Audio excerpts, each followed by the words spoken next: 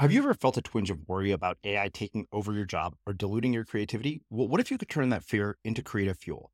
We've just published an amazing new ebook called The 4 Keys to Success in an AI World, and this is more than just a guide. It's a deep exploration into the human skills that AI can't touch, the skills that are essential for standing out and thriving, no matter how much technology evolves. We're talking about real differentiators here, like creativity, emotional intelligence, critical thinking, and much more. Inside, you'll find actionable insights and strategies to develop these skills, whether you're a creative person, a business person, or just simply someone who loves personal development. This isn't a story about tech taking over. It's a story of human creativity thriving alongside AI.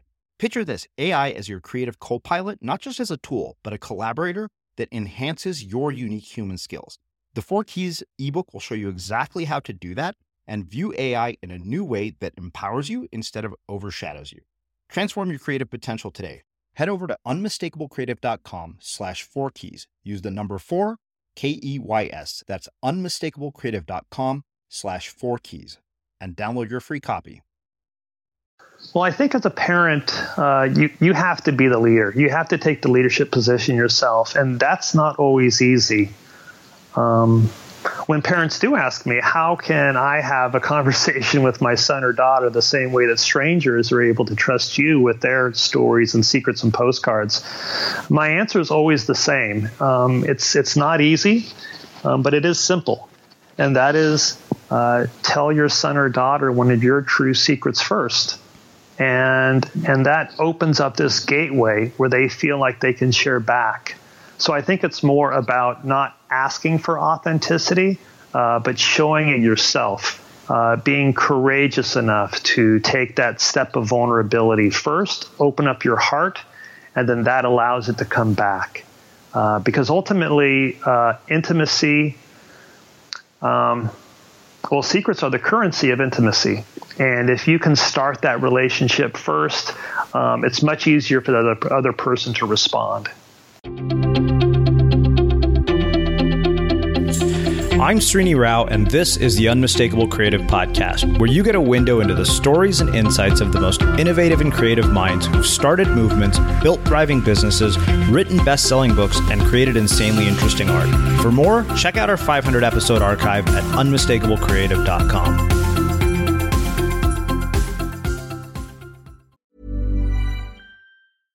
Hey, I'm Ryan Reynolds. At Mint Mobile, we like to do the opposite of what Big Wireless does. They charge you a lot, we charge you a little. So naturally, when they announced they'd be raising their prices due to inflation, we decided to deflate our prices due to not hating you. That's right. We're cutting the price of Mint Unlimited from $30 a month to just $15 a month. Give it a try at mintmobile.com/switch. $45 up front for 3 months plus taxes and fees. Promo rate for new customers for limited time. Unlimited more than 40 gigabytes per month slows. Full terms at mintmobile.com. Everyone knows therapy is great for solving problems. But getting therapy has its own problems too. Like finding the right therapist, fitting into their schedule, and of course, the cost. Well, BetterHelp can solve those problems. It's totally online and built around your schedule. It's surprisingly affordable too. Connect with a credentialed therapist by phone, video, or online chat, all from the comfort of your home. Visit BetterHelp.com to learn more and save 10% on your first month. That's BetterHelp, H-E-L-P. I'm Sandra, and I'm just the professional your small business was looking for. But you didn't hire me because you didn't use LinkedIn Jobs. LinkedIn has professionals you can't find anywhere else, including those who aren't actively looking for a new job, but might be open to the perfect role, like me. In a given month, over 70% of LinkedIn users don't visit other leading job sites. So if you're not looking on LinkedIn, you'll miss out on great candidates, like Sandra. Start hiring professionals like a professional. Post your free job on linkedin.com/people today. Hey there, it's Michelle Norris. I'm host of a podcast called Your Mama's Kitchen. When I travel, I'm usually looking for a way to find a taste of home when I'm not at home. And one of the things I love to do when I am at home is entertain. And Airbnb allows me to do that. When I was in California recently, I rented a house that had a great kitchen. And when we were sitting around the table, we were all thinking, we're in someone else's house. Someone could be in all of our homes as well. If you have a home, but you're not always at home, you have an Airbnb. Your home might be worth more than you think. Find out how much at airbnb.com/host. One size fits all seemed like a good idea for clothes. Nice dress. It's a t-shirt. Until you tried it on. Same goes for your healthcare. That's why United Healthcare offers a variety of flexible, budget-friendly coverage for medical, vision, dental, and more. So whether you're between jobs, coming off a parent's plan, or even missed open enrollment, you can find the plan that fits you best. Find out more about United Healthcare coverage at uh1.com. That's uh1.com. As creators, we're always on the move. Whether it's a live podcast event, a pop-up shop, or a workshop, we're constantly interacting with community, and that's where Tap to Pay on iPhone and Stripe comes in. Imagine this. You're at a live event, a listener loves your merch, or a participant wants to sign up for your course on the spot. With Tap to Pay on iPhone and Stripe, you can accept their payments right there and then, right from your iPhone, so there's no extra hardware or no delays. Total game changer. It's not just for creators. Any business owner can do this. It's about making transactions smoother and much more personal, growing your business in your way. We've been using Stripe for our products and courses for a long time, and now with Tap to Pay on iPhone, you can take your business to the next level too. So visit stripe.com/tapiphone to learn more. Remember, folks, with Tap to Pay on iPhone and Stripe, your business is always at your fingertips. Frank, welcome to the Unmistakable Creative. Thanks so much for taking the time to join us. It is great to be here. Yeah, it is my pleasure to have you here. So unless they've been living on the moon for the last 10 years, chances are people probably already know who you are and what your main contribution to the world, Post Secret, is all about, which we will get into. But before we get into that, given the nature of your work, I want to start by asking you, what social group were you a part of in high school, and what impact has that ended up having on the choices that you've made with your life and your career? Oh, what a great place to start. Well, before high school, my parents were divorced. And so I think because of that, the nature of the social groups I joined was affected. So, for example, instead of continuing in baseball and football and basketball, kind of traditional athletic pursuits where it's very helpful to have the support of your school, your family, your father in particular, I started drifting towards things like skateboarding, where you kind of made up your own rules and your own goals, and you're off with a peer group, and there is no coach with skateboarding. And I think that kind of helped me later in life. In middle school and high school, I would say my tribe would be, things as varied as comic book collectors, Rocky Horror Picture Show, continuing to hang on to skateboarding, but also being introduced to punk rock, certain kinds of literature. I remember being really enraptured by Hunter S. Thompson and Fear and Loathing in Las Vegas, George Orwell, some of these worlds created with literature. So maybe those are some of the starting points. But really, I think Post Secret ties into that idea, too, and the internet as well. Mm-hmm. You know, in old times, pre-digital, you kind of had to find your tribe in a rough way when you were in high school and middle school. Maybe you never did until you left to go to a big city, and then you realized you were never alone. But with the web, and I hope with websites like Post Secret, the entry to your tribe and awareness of it comes closer to your front door, allows you to realize that you're not alone, maybe a little bit earlier in your life. And I think that's one of the beauties of the web. Mm-hmm. Well, we'll get into that because I have a lot of questions about that. But I want to ask you about skateboarding specifically. I'm an avid surfer and a snowboarder. And what is it that you think draws people to board sports and the individualistic nature of them? I can tell you what drew me personally to them is the fact that, much like yourself, I attempted a lot of sports, and usually I was the most improved player on the team, which just means you're the shittiest player on the team. And when I saw board sports, I got to see that I didn't have a standard that I was being measured against by anybody else. The only person I was competing with was myself. But I've noticed that a lot of creative people, a lot of entrepreneurs gravitate towards these very individualistic sports. I think there's a lot of ways to look at it. Some have to do with your home life and where you're coming from and what resources you have available to you. Certainly, the fact that it's a lot easier to get involved with skateboarding than it would be, say, golf. And a lot of that is determined by the home you come from, the socioeconomic strata you're from. But another way to look at it, too, and I think something that has stayed with me, is the idea of seeing people as kind of originators or technicians. artists or craftspeople. And I think with a sport like skateboarding, you're kind of making your own rules. You have internal standards you're holding yourself to. It's important who you're skating with. When you go to a Little League game, your team is assigned to you.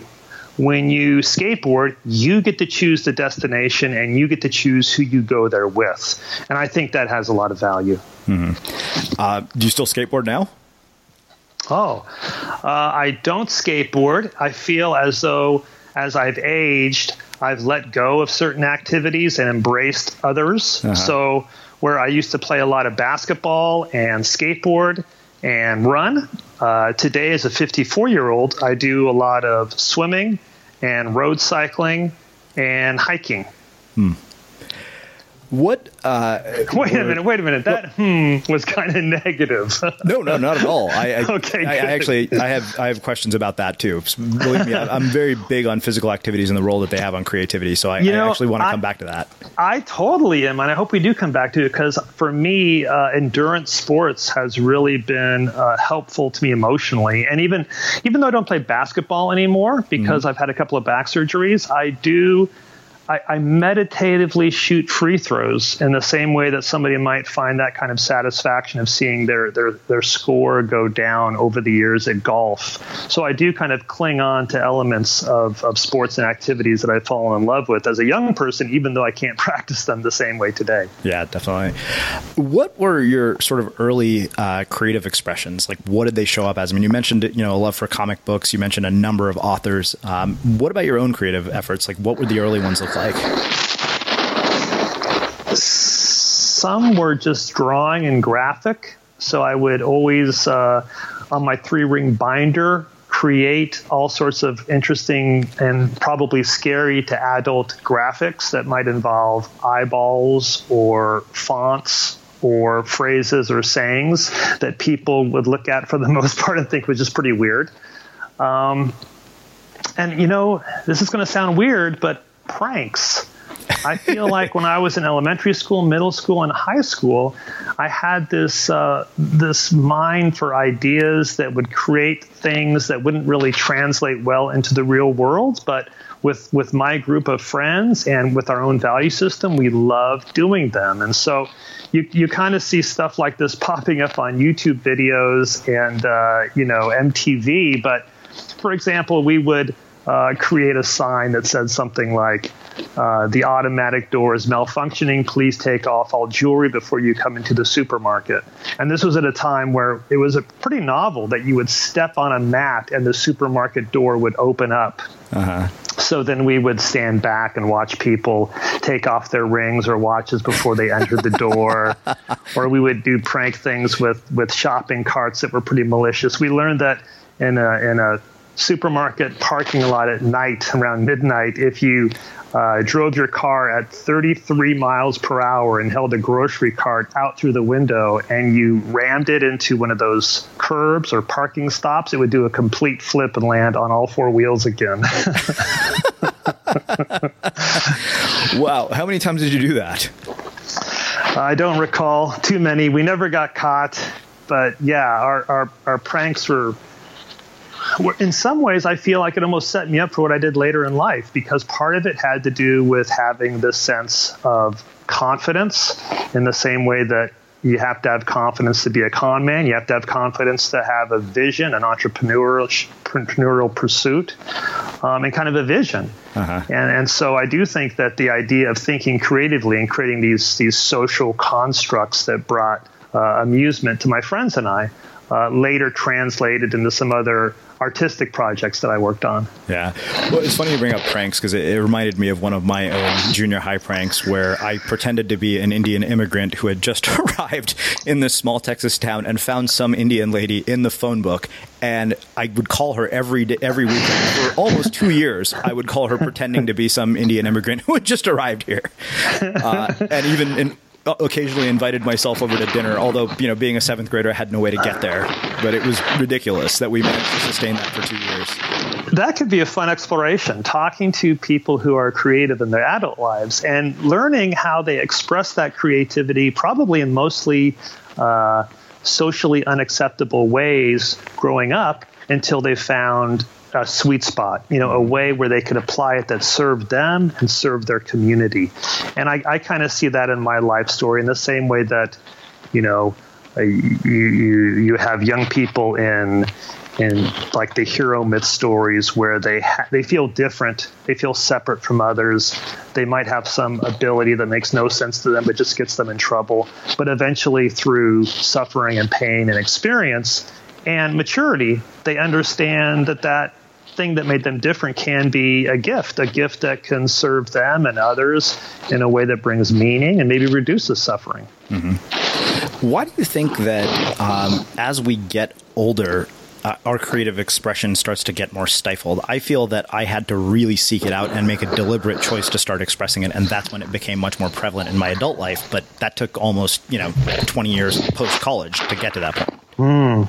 Maybe there's a lot of ways to look at it. Maybe it's related to Maslow's hierarchy of needs. And when you're young, you don't feel a sense of pressure to earn money or support yourself. You kind of have this artificial reality that you're living in that allows you to express those creative thoughts and daydreams and not feel like you have to be productive. But as we get older and more burdened with responsibilities, I know when I came out of college, I felt a great need to support my family financially, and then later to make sure my daughter was well cared for. And that's when I had my business for 20 years, satisfying that financial and security need. But then I reached a certain point in my career where I felt pretty financially free. And that's when I was able to kind of reconnect to that childhood sense of wonder and mystery and mischief, and kind of pursue creative projects that I hadn't thought about during those years when I really had to be productive. Yeah. So what influence did your parents have on the choices that you've made with your life and your career? Oh, I think that as a boy and a man, my relationship with my father is key in understanding my relationship with authority, for example. So I think I'm pretty adversarial, pretty oppositional in that no matter what environment I'm in. I remember one of the reasons I wanted to go to Berkeley was because of the reputation of rebelliousness it had and free thinking. And once I got there, and it felt very left-wing and liberal. And because I was in that environment, I started to feel a little more conservative and not Republican, but more in that direction. So I think that's related to the relationship I had with my father. And because of the divorce, I think I had to grow up pretty fast and understand the world in new terms at a very young age, which can rob you of a sense of security, but at the same time allow you to embrace a sense of independence and discovery and looking through your own eyes in a way that can be revelatory. Mm-hmm. So what happened from high school through Berkeley to starting Post-Circuit? Like what's been the trajectory to get to this point? Oh, maybe I'll just try and think of some of the mile markers along the way and then mention some points of my past that have connected to it. In high school, I felt alone. I was certainly not that kid who you would want to tell your secrets to. At the same time, I did have this sense of confidence with my small group of friends that we could pursue projects and entertain ourselves in creative ways. So, for example, in print shop, instead of printing business cards, we found a way to serendipitously print phony raffle tickets and then go door to door and sell them to create spending money until that idea collapsed. In college, again, feeling kind of a sense of being without direction. In college is when I had, I think, my first panic attack and felt as though I was losing a sense of self-control that kind of shook me to my core. Being aimless and feeling like I didn't have the connections that I wanted pushed me, I think, to major in psychology and social science to better understand what I felt was a weakness in myself. In college, I also volunteered on a suicide prevention hotline. and went through 3 weeks of training to basically listen to people's secrets at 2 a.m. and 3 a.m. And I think the desire there was to find a way to help others and help myself at the same time. When I graduated from college, my degree was in social science, so I didn't really have a direct line to a profession. So I pursued the work that I had done to work my way through school, which was retrieving information at libraries and information sources for large corporations and pharmaceutical companies.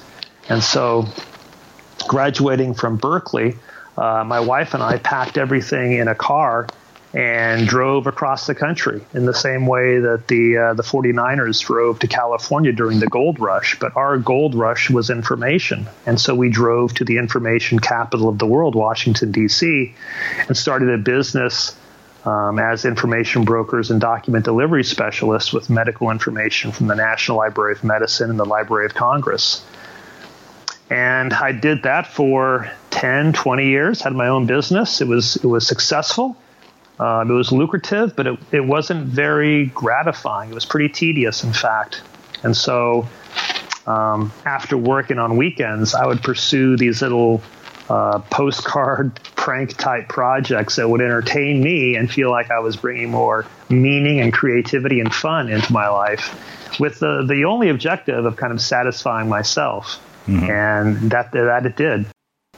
Okay, so we're going to come back to the whole idea of satisfying yourself, because that is the big part of the reason I wanted to have you here, since it is the theme of my upcoming book, Audience of One, and you're in the book. But I want to go back to Berkeley and the suicide prevention hotline.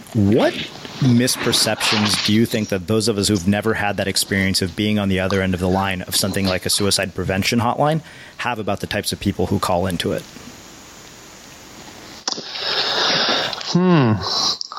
Well, I've seen over 1 million secrets from all types of people from all over the world. And so for me, I kind of see, I think, what sometimes other people haven't had the opportunity to understand, and that is how issues of isolation and mental health and relationship issues affect all of us at different points in our time. And if you've never had a struggle with mental illness, you certainly have a friend or a family member right now who's in the middle of a struggle, but hiding it because they feel a sense of shame, because they feel burdened by it, because they think nobody will understand or think they're weird if they knew. And so I think that's the real value of an anonymous suicide prevention hotline, is because sometimes it's easier to tell your secret to that person who doesn't know you, that stranger on the train, rather than a friend or a family member who might judge you or who might have that confession impact your relationship with them for the rest of your life. So for me, I think it was liberating for me and for the person calling in, knowing that there was no judgment. There was just acceptance and listening. But one thing I had to learn early on is that it wasn't my job as a hotline volunteer to solve everybody's problem or to make that perfect referral or assessment when I spoke to somebody for 10 or 20 or 30 minutes. My job was simply to listen, to be there in the moment with empathy, understanding, in a non-judgmental way. And in so many ways, that's what the people needed most of all, just to know that they could tell their story, to get it out, to take ownership of the words of how they were feeling, maybe how they'd never been able to talk about before. And in a lot of cases, too, that was the first step of the solution, just to understand what the problem was, to admit it, to let it go, and to realize that the person listening to them wasn't going to condemn them or tell them what to do, but just say, that's okay. I've been there too. What's the next step? How does that make you feel? And so it was difficult not to try and solve problems and just be an active, attendant listener. Mm-hmm. Have you yourself experienced any really sort of dark chapters or seasons of your life? And if so, how did you pull out of them? Yeah, I had a pretty traumatic childhood and some rough times growing up. I saw my best friend fall to his death when I was in 8th grade. I've been kicked out of my house. I've been homeless for a little bit.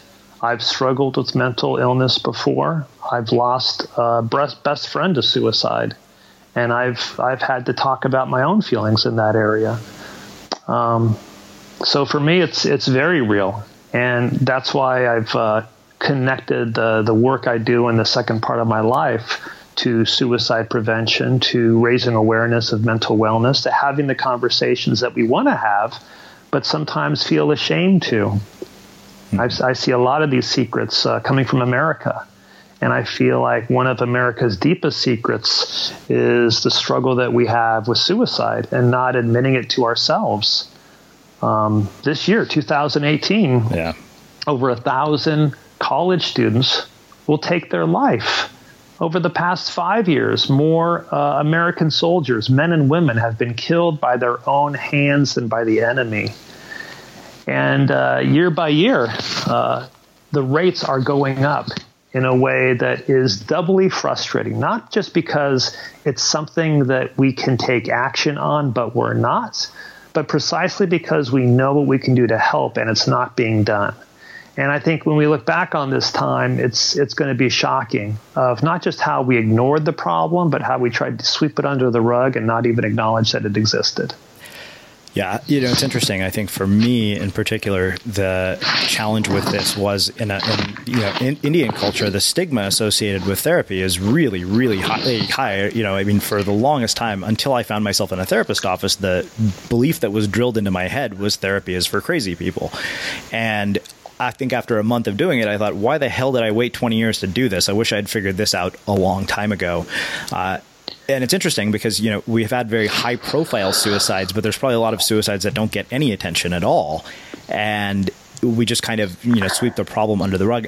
What I wonder is, you mentioned earlier that you're a parent, and I wonder about how this whole project and the experiences that you've had both life and career wise and as a result of Post Secret have shaped the way that you're raising your daughter.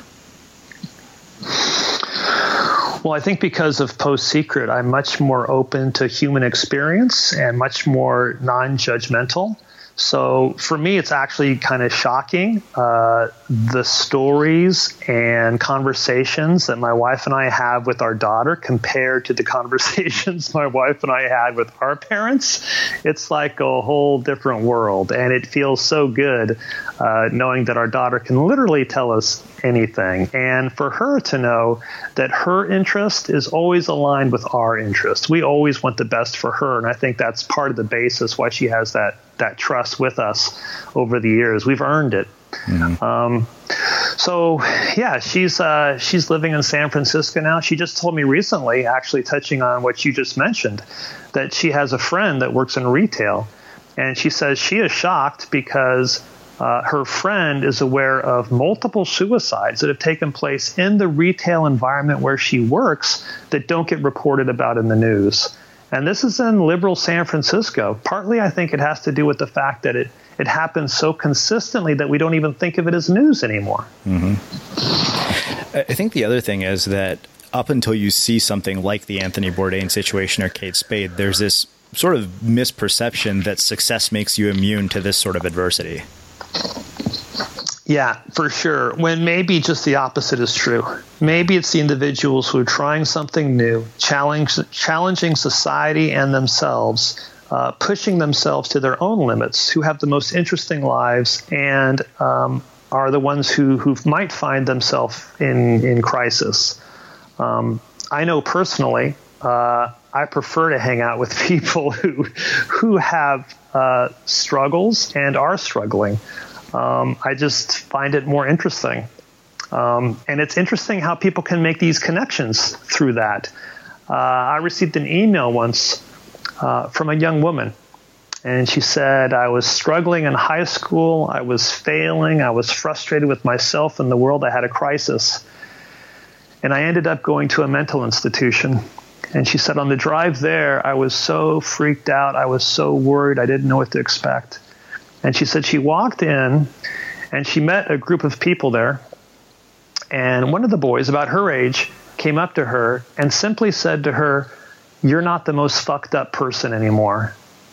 And she said, just hearing that from a stranger who had instantly become a friend just by making that confession allowed her to let go of that burden she was feeling and really begin to accept herself for who she was and to feel a part of this community of others who felt like outsiders, but at the same time were real and were welcoming. Mm-hmm. What advice would you give to parents who are listening to this about having difficult conversations with their children and allowing their children to feel comfortable enough to have difficult conversations with them? Well, I think as a parent, you have to be the leader. You have to take the leadership position yourself, and that's not always easy. When parents do ask me, how can I have a conversation with my son or daughter the same way that strangers are able to trust you with their stories and secrets and postcards? My answer is always the same. It's not easy, but it is simple. And that is tell your son or daughter one of your true secrets first. And that opens up this gateway where they feel like they can share back. So I think it's more about not asking for authenticity, but showing it yourself, being courageous enough to take that step of vulnerability first, open up your heart, and then that allows it to come back. Because ultimately, intimacy, secrets are the currency of intimacy. And if you can start that relationship first, it's much easier for the other person to respond. Hey, I'm Ryan Reynolds. At Mint Mobile, we like to do the opposite of what Big Wireless does. They charge you a lot, we charge you a little. So naturally, when they announced they'd be raising their prices due to inflation, we decided to deflate our prices due to not hating you. That's right. We're cutting the price of Mint Unlimited from $30 a month to just $15 a month. Give it a try at mintmobile.com/switch. $45 up front for 3 months plus taxes and fees. Promo rate for new customers for limited time. Unlimited more than 40 gigabytes per month slows. Full terms at mintmobile.com. Even on a budget, quality is non-negotiable. That's why Quince is the place to score high-end essentials at 50 to 80% less than similar brands. Get your hands on buttery soft cashmere sweaters from just $60, Italian leather jackets, and so much more. And the best part about Quince, they exclusively partner with factories committed to safe, ethical, and responsible manufacturing. Elevate your style without the elevated price tag with Quince. Go to quince.com/upgrade for free shipping and 365-day returns. Ever catch yourself eating the same flavorless dinner 3 days in a row? Dreaming of something better? Well, HelloFresh is your guilt-free dream come true, baby. It's me, Keke Palmer. Let's wake up those taste buds with hot, juicy pecan-crusted chicken or garlic butter shrimp scampi. Hello Fresh. Stop dreaming of all the delicious possibilities and dig in at HelloFresh.com. Let's get this dinner party started. Hiring for your small business? If you're not looking for professionals on LinkedIn, you're looking in the wrong place. That's like looking for your car keys in a fish tank. LinkedIn helps you hire professionals you can't find anywhere else, even those who aren't actively searching for a new job but might be open to the perfect role. In a given month, over 70% of LinkedIn users don't even visit other leading job sites. So start looking in the right place. With LinkedIn, you can hire professionals like a professional. Post your free job on linkedin.com/people today.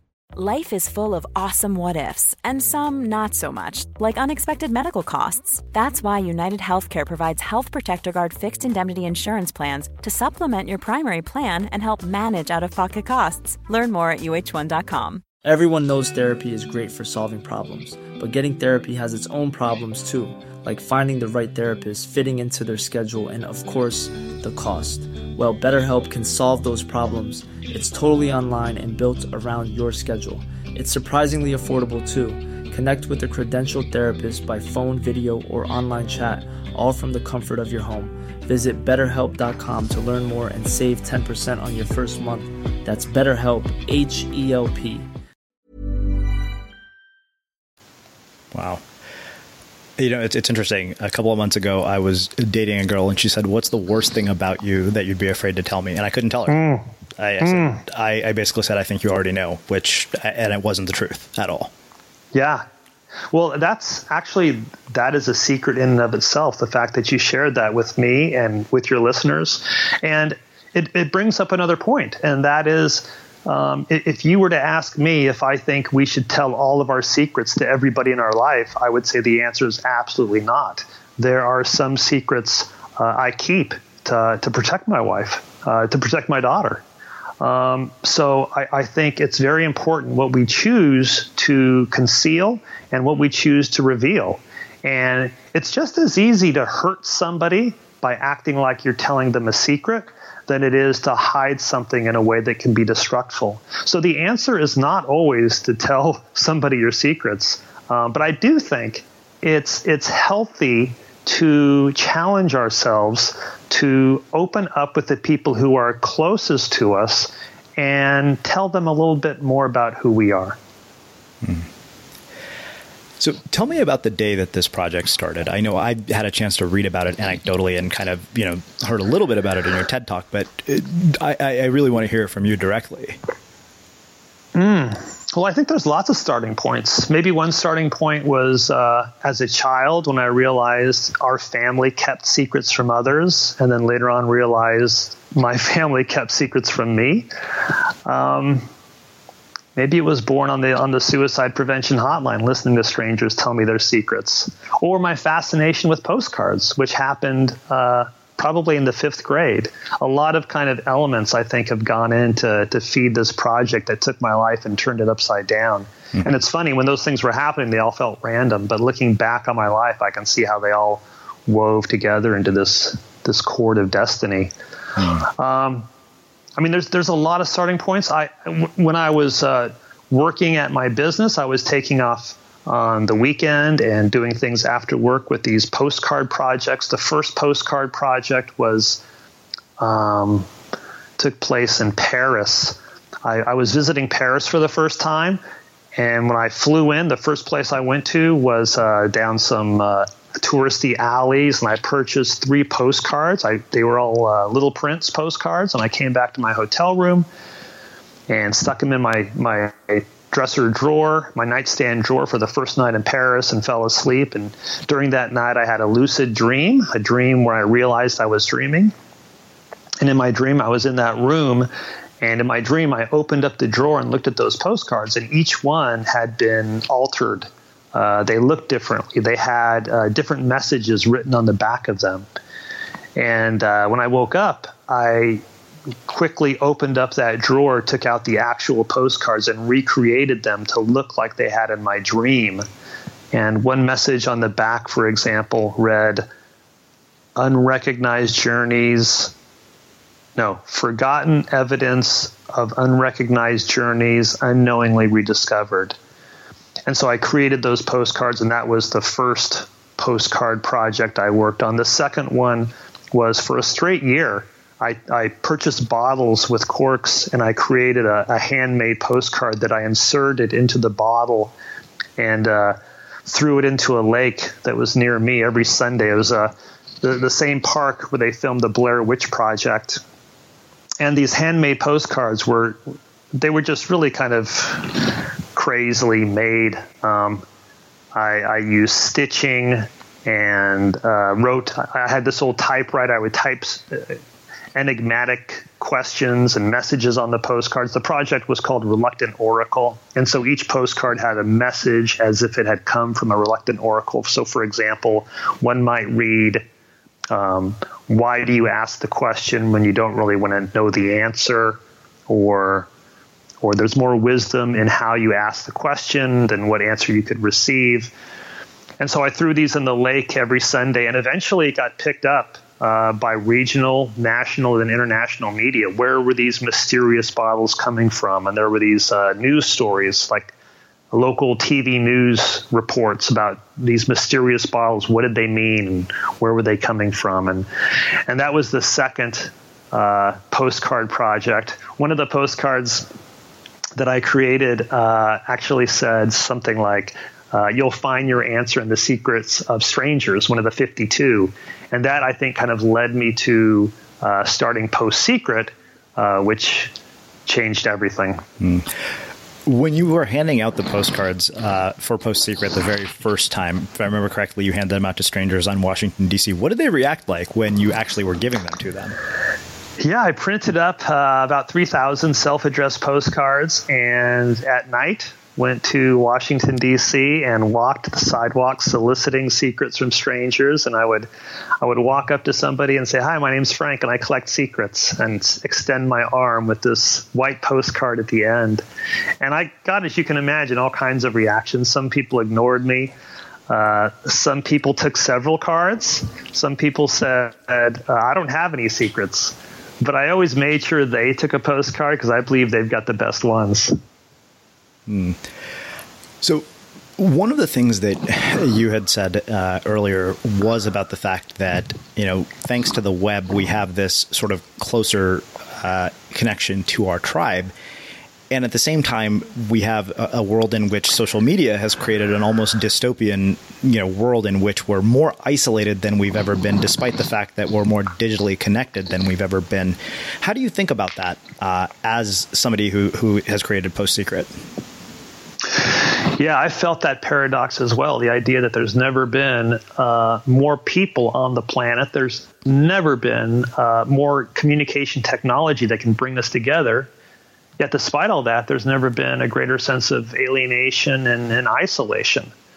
If you look on college campuses, for example, incidents of depression are going down, but incidents of anxiety and feeling alone are going up.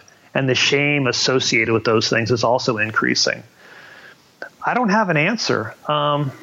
But I do think that's a place for a lot of us to invest our time and effort to try and find a solution.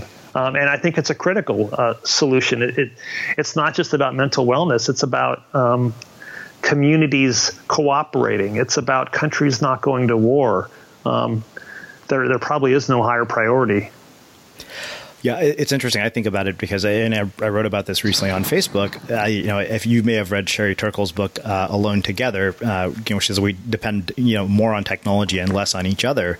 And I said, the thing that struck me was I was home on a Friday night and I thought, okay, thousands of people are listening to this. I don't have one person that I can call to hang out with. All my friends are too busy or, have something else going on. And I just kind of was stunned by that. I said, how did this happen?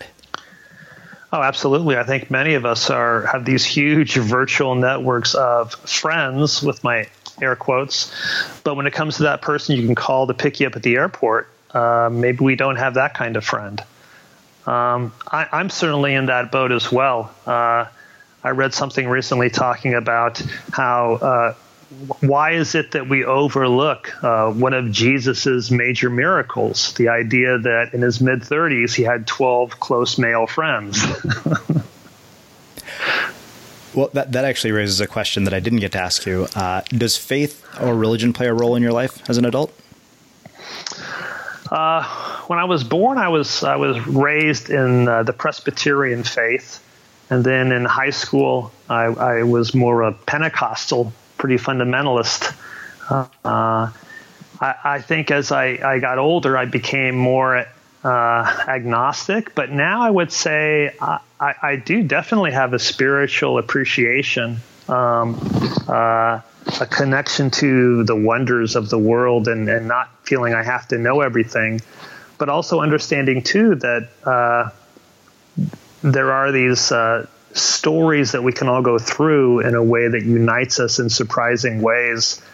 I think probably the tribe I feel closest to today are other people, especially young people, who have created something special and unique either online or in the real world that bring people together and kind of allow others to tell their story in a space. So whether it's Humans of New York or Dear World or something in that nature, those are the people I feel connected to. And as I get to know those folks, very often it seems that we might start our projects in a different place, in something very specific to our upbringing or where we come from. But as we follow where those projects lead us, they kind of come back to this similar place. The value of connection, the importance of sharing our story in a way that allows us to release who we are and empowers other people to embrace their struggles as well. The idea that as a young person, the things that make us different and make us feel weird can be harnessed and allowed to lead us and lead our communities in ways that can bring us together and bring healing to a number of people. The idea that that suffering doesn't have to be purposeless, and we can earn our souls through our struggle, through our suffering. Through our struggles, we can gain talents and gifts that allow us to share with the world something that only we uniquely can bring. And so those are some of the lessons I've learned through my journey and my struggle. And it's allowed me to look back on my life and embrace the most painful parts that I thought I would never want to relive again if I could or had to. But now looking back on it, see how they led me to where I am today, doing the things I love to do. So one of the things that I think really struck me about your story, and it's why we included it in the book, because you're such a sort of prime, you're like the epitome of the example of an audience of one, that the person that you're trying to please with this was yourself, and at the same time you have this project that reaches millions of people, the most free, most visited ad-free blog on the internet, and you've intentionally, it seems like, chosen to separate your creative project from commercial interests. And I was wondering if you could talk about that in more detail. Sure. Fortunately, Post Secret came to me at a time in my life where I had some financial security. So right from the start, I didn't have to use Post Secret to pay my bills. And I'm thankful for that, because I think by not taking money for advertisements on the website, I was able to develop a deeper relationship with strangers where they felt like they could really trust this stranger with their confessions, somebody who they could mail their postcard to their home, not a P.O. box or a committee. It was just one guy who would read your secret, accept it, and share it back in a non-commercial way. So I think that allowed me to earn people's trust at a deeper level, and therefore the secrets were even more compelling. Also, in a unique way, too, by saying no to easy money up front, it creates opportunities later on in a venture that allow you to find organic underwriting sources that are more appropriate and bigger than what you could have done before. So, for example, even though the Post Secret website has now had over 800 million hits, I've never taken $1 for an ad on the site. But that doesn't mean that I wouldn't come out with a Post Secret book that could kind of be an archive of these postcards and share them in a new way, or a Post Secret art exhibit where people can see the actual postcards. And then I travel and speak on college campuses in a way that I think in some cases is the highest manifestation of the project, because at these live events, I try and do in a social space what I've done with the website, create this safe, non-judgmental place where you feel comfortable to share. And at the end of all my talks, I invite audience members, sometimes in front of 1,000 people, to come up to the microphone and share a secret they'd never told anyone before for the first time. And that can be the most emotional and memorable part of my talks every time. Wow. That sounds like it would be absolutely terrifying to me. It's funny because it's always a super challenge to get that first person to feel comfortable enough to come up to the microphone. There's telling you my secrets, there's like 20 or 30 social cues I have to go through before I can create that space. So, for example, I would never ask anybody to tell their secret at the microphone before I tell one of my own. And just making sure the audience knows how to react to somebody sharing their secret and who is vulnerable at the microphone in an appropriate way. So a lot of those social cues, but once you can get that first person up to the microphone and they open up and tell a truth, whether it's romantic or painful or funny, and that person sees and feels how they're embraced by the audience, who basically gives them a collective, oh, that's okay, me too, we're all together. People basically run up to the microphone, and the line gets so long I can't go through everybody, because honestly, I think we all have these parts of who we are that we want to get out, we want to share. but we don't always feel like we have the appropriate place for it. But if you can create that singular time and place where there's no judgment and there's acceptance and you give permission, people want to tell their story. And this is just one avenue for them to do it, but I'm sure there's dozens of others that haven't even been touched upon yet. How do you decide which ones to put up? I mean, I'm guessing you must just get tons of mail every day. So how do you actually decipher between what you're going to put up and what you just keep? I think at this point, a lot of it is by feel. I couldn't even really put it into words. I just always go through the secrets on Saturday and try and select secrets that are freshly original or something that's very common but maybe expressed visually in a compelling way. I try and pick secrets that touch on all of our emotions. So every week you're probably going to see a funny secret, a romantic secret, a painful secret, an office-related secret on the website, maybe a hidden act of kindness or a political secret. And then I take these individual voices and try and edit and arrange them and connect them in a way that they tell a story about us. So that they're more like a conversation rather than just individual voices. So, we've talked about the fact that you have helped raise awareness for suicide prevention. What have been some of the surprising outcomes in people's lives who have actually shared with you? There is something primally powerful about telling a true secret. It can change others. It can change you. In multiple cases, there have been marriage proposals at post-secret live events because that's certainly a secret. People have been brought together. People who have felt confident for the first time, for example, cutting a parent out of their life because the parent had control of an unhealthy relationship for sometimes decades, and the power it takes to let that go. The transformative power of telling a secret about your struggle with mental illness can be the first step in not only seeking help for yourself, but inspiring others to think, hey, maybe there's hope or help for me, or maybe it's okay for me to tell my story. There's something about telling a secret that can be inspiring. It can kind of cascade, and others want to join in. So whether it's at a post-secret event where people line up to tell their secrets, or maybe after the event where people come up to me and say, Frank, let me tell you this story about my uncle who thought about taking his life. Sometimes if I've told stories about suicide, people in the audience realize it's safe or okay for them to tell a story that they've been keeping private, or that maybe there's shame in their family about it.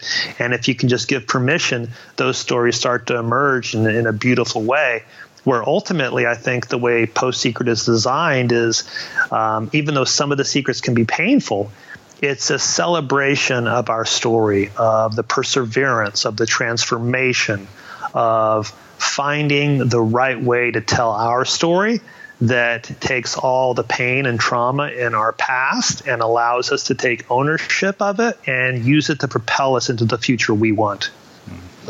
Do you ever get emails and look at them and wonder, whoa, what am I supposed to do with this? That's actually a painful question to me, because even though all the postcards arrive pretty much anonymously, the emails don't. Yeah.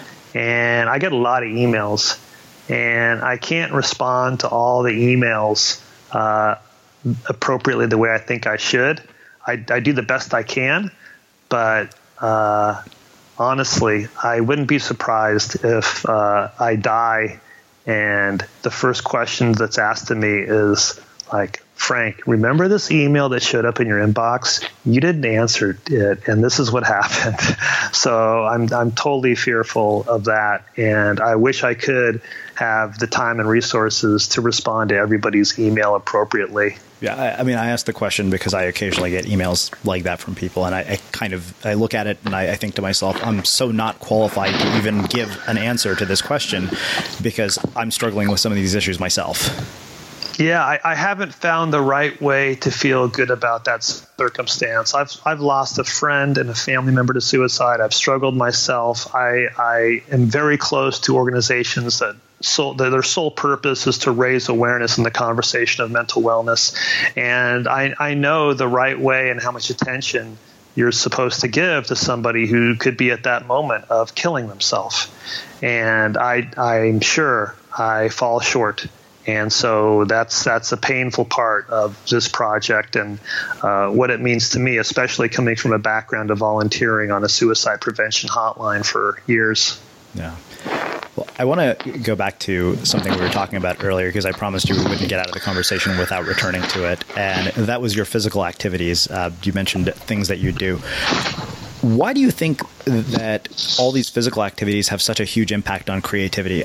This is deeply personal to me because I think that it's not a coincidence that my surfing journey and my creative journey parallel like almost exactly in the same amount of time.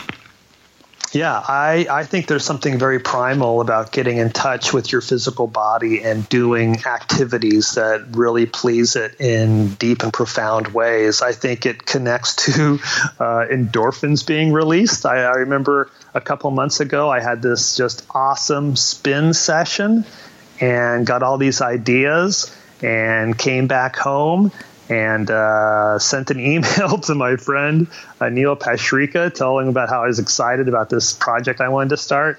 And he responded patiently by and wisely by saying, well, take a couple of days and see if you're still just as excited about it as you are right now. And surely enough, I wasn't. My enthusiasm kind of waned for it. And it was just sometimes when you have a good exercise session, you just get so jazzed about ideas and possibilities, and I think it frees you to think about things that you normally wouldn't in your everyday life. But that's kind of the fun part. For me, the more substantial part is how it helps me emotionally. Mm-hmm. I remember having panic attacks in college and being unnerved by that. And I remember feeling pressure before certain tests and exams. And one of the things I learned to do before a big test was to go to some of the buildings there on campus that were maybe 10 or 12 stories high and just run up and down the stairs for like 15, 20 minutes, get sweaty, get exhausted, but then all that tension was gone and I could go into the classroom, relax, and just focus on the questions in a way where my mind wasn't all over the place. And I think that coping mechanism has stayed with me for my whole life because when I was younger in my 20s, I would do triathlons.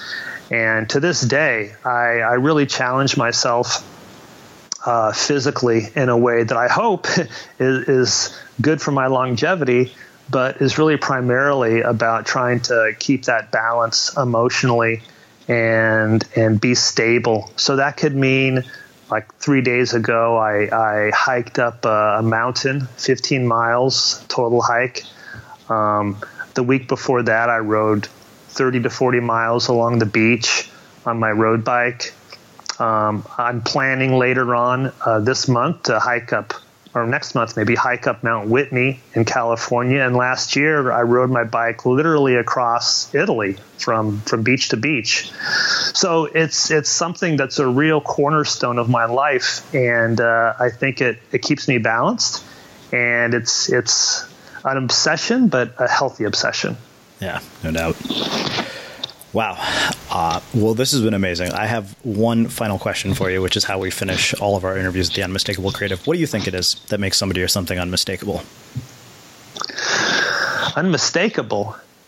Wow, there's a lot of ways you can interpret that. I'm just going to go with my first impression of it and say, why would you want to be unmistakable? And what I mean by that is I make a hell of a lot of mistakes in my life. I feel like with Post Secret, it's a project that has allowed me to go into publishing and public speaking and art exhibiting and app creating and making an album and a website, all things I had no experience and maybe no business getting into. But I did want to do fun, creative stuff. And when you approach it kind of like with the skateboarder model where you don't really have a mentor or a coach, you're just flailing about, mistakes get made for sure. And I think if you carry too much of a burden or identification with that mistake, it can discourage you from, courageously going on into other fields where you have no background or understanding. So I would just say, you probably don't get this approach from many of your guests, but embrace those mistakes. Feel like if you're not making enough mistakes, you're not pushing yourself hard enough. Maybe wear those mistakes as a badge of courage. Because I guarantee you most of the people listening to this won't have made as many mistakes as me. And they can feel painful, but maybe there's a way to get beyond that and realize that they're more of a feature than a bug to a productive life. Wow. Well, I think that makes a really fitting and poetic end to a really inspiring conversation. You're truly exemplary of what it means to create for an audience of one. And I can't thank you enough for taking the time to join us and share your story and your insights with our listeners. This has been phenomenal. This was a great pleasure for me. Thanks for inviting me on the podcast. Yeah, my pleasure. And for everybody listening, we'll wrap the show with that. Thank you for listening to this episode of the Unmistakable Creative Podcast. While you were listening, were there any moments you found fascinating, inspiring, instructive, maybe even heartwarming? Can you think of anyone, a friend or a family member who would appreciate this moment? If so, take a second and share today's episode with that one person, because good ideas and messages are meant to be shared. Ever catch yourself eating the same flavorless dinner 3 days in a row? Dreaming of something better? Well, HelloFresh is your guilt-free dream come true, baby. It's me, Keke Palmer. Let's wake up those taste buds with hot, juicy pecan-crusted chicken or garlic butter shrimp scampi. Hello Fresh. Stop dreaming of all the delicious possibilities and dig in at HelloFresh.com. Let's get this dinner party started. Mom deserves the best, and there's no better place to shop for Mother's Day than Whole Foods Market. They're your destination for unbeatable savings, from premium gifts to show-stopping flowers and irresistible desserts. Start by saving 33% with Prime on all body care and candles. Then get a 15-stem bunch of tulips for just $9.99 each with Prime. Round out Mom's menu with festive rosé, irresistible berry chantilly cake, and more special treats. Come celebrate Mother's Day at Whole Foods Market. Planning for your next trip? Elevate your travel style with Quince. Quince has all the jet-setting essentials you'll want for your next getaway, like European linen, premium luggage options, buttery soft Italian leather bags, and so much more. And is all priced at 50 to 80% less than similar brands. Plus, Quince only works with factories that use safe and ethical manufacturing practices. Pack your bags with high-quality essentials you'll be wearing for vacations to come with Quince. Go to quince.com/pack for free shipping and 365-day returns. Imagine the softest sheets you've ever felt. Now imagine them getting even softer over time. That's what you'll feel with Boll & Branch's organic cotton sheets. In a recent customer survey, 96% replied that Boll & Branch sheets get softer with every wash. Start getting your best night's sleep in these sheets that get softer and softer for years to come. Try their sheets with a 30-night guarantee. Plus, get 15% off your first order at bollandbranch.com. Code BUTTERY. Exclusions apply. See site for details. Have you ever felt a twinge of worry about AI taking over your job or diluting your creativity? Well, what if you could turn that fear into creative fuel? We've just published an amazing new ebook called The 4 Keys to Success in an AI World, and this is more than just a guide. It's a deep exploration into the human skills that AI can't touch, the skills that are essential for standing out and thriving, no matter how much technology evolves. We're talking about real differentiators here, like creativity, emotional intelligence, critical thinking, and much more. Inside, you'll find actionable insights and strategies to develop these skills, whether you're a creative person, a business person, or just simply someone who loves personal development. This isn't a story about tech taking over. It's a story of human creativity thriving alongside AI. Picture this, AI as your creative co-pilot, not just as a tool, but a collaborator that enhances your unique human skills. The 4 Keys ebook will show you exactly how to do that and view AI in a new way that empowers you instead of overshadows you. Transform your creative potential today. Head over to unmistakablecreative.com/4keys. Use the number 4, KEYS. That's unmistakablecreative.com/4keys and download your free copy.